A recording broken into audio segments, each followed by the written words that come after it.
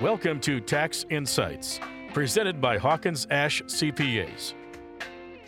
Good morning, listeners. Welcome back to Tax Insight here on WOMT 1240 AM 107.9 and streaming online anytime at WMTradio.com. We got Jeff with us once again from Hawkins Ash. Jeff, good morning, sir. Good morning, Terry. Hey, I'm excited because last week's conversation was awesome as we were talking about hobbies and losses and businesses. Today we're going to continue the hobby losses that we started last week. You're right, because like you said, last week we did talk about hobby losses and what owners can do to actually show that, that their business is in the process of making money.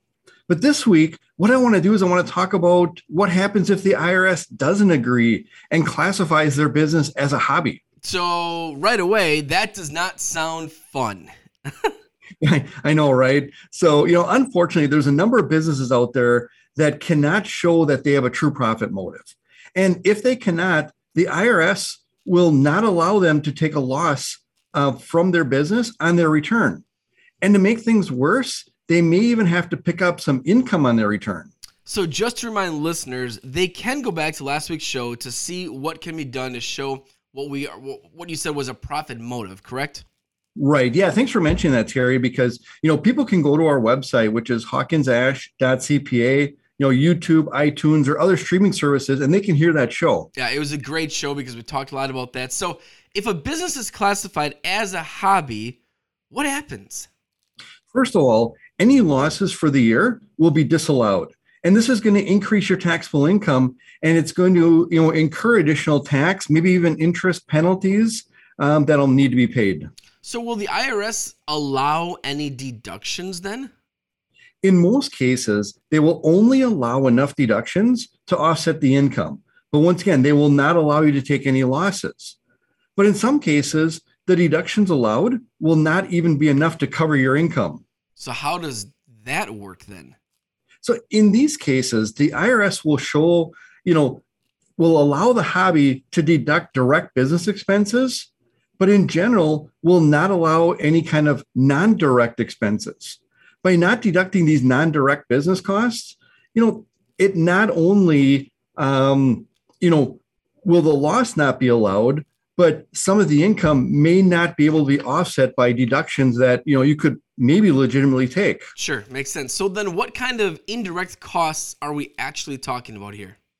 It's actually more than you think. So the direct costs are anything that could be considered cost of goods sold. So things like materials or inventory or subcontractor costs, for these hobbies that makes, that actually make something. For much of the gig economy, it would be things like gas, car expenses, especially if you're driving like for Uber, Lyft, or delivering anything. Those are direct expenses. The IRS is always going to allow those as deductions. But when it comes to what the IRS considers to be indirect, it includes things below that gross profit line on a Schedule C. And those things include, your home office deduction and a lot of other expenses like insurance, selling expenses, office supplies, and depreciation. Those type of expenses may not be allowed to be offset, to offset any income. Now, there are indirect costs like your mortgage interest and your real estate taxes that you can take, but there's a significant amount of deductions that the IRS will not allow you to take if they call you a hobby. So has that changed over the years then? It actually had. So this change really occurred in 2018 when there was a change in the itemized deductions. So prior to 2018, all these indirect costs that we were just talking about, they could be deducted as itemized deduction, but that went away with that tax bill.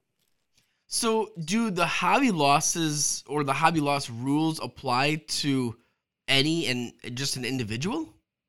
Actually not. So the hobby loss rules, and a lot of people don't know this, they actually do apply to things like partnerships, S corporations, and limited liability companies.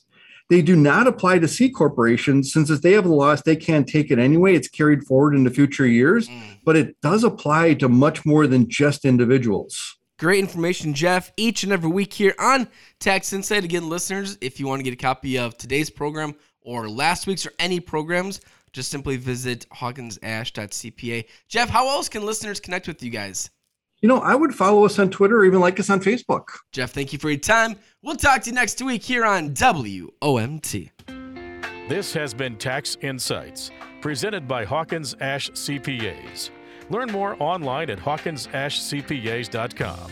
Hawkins Ash CPAs. Part of your business, part of your life.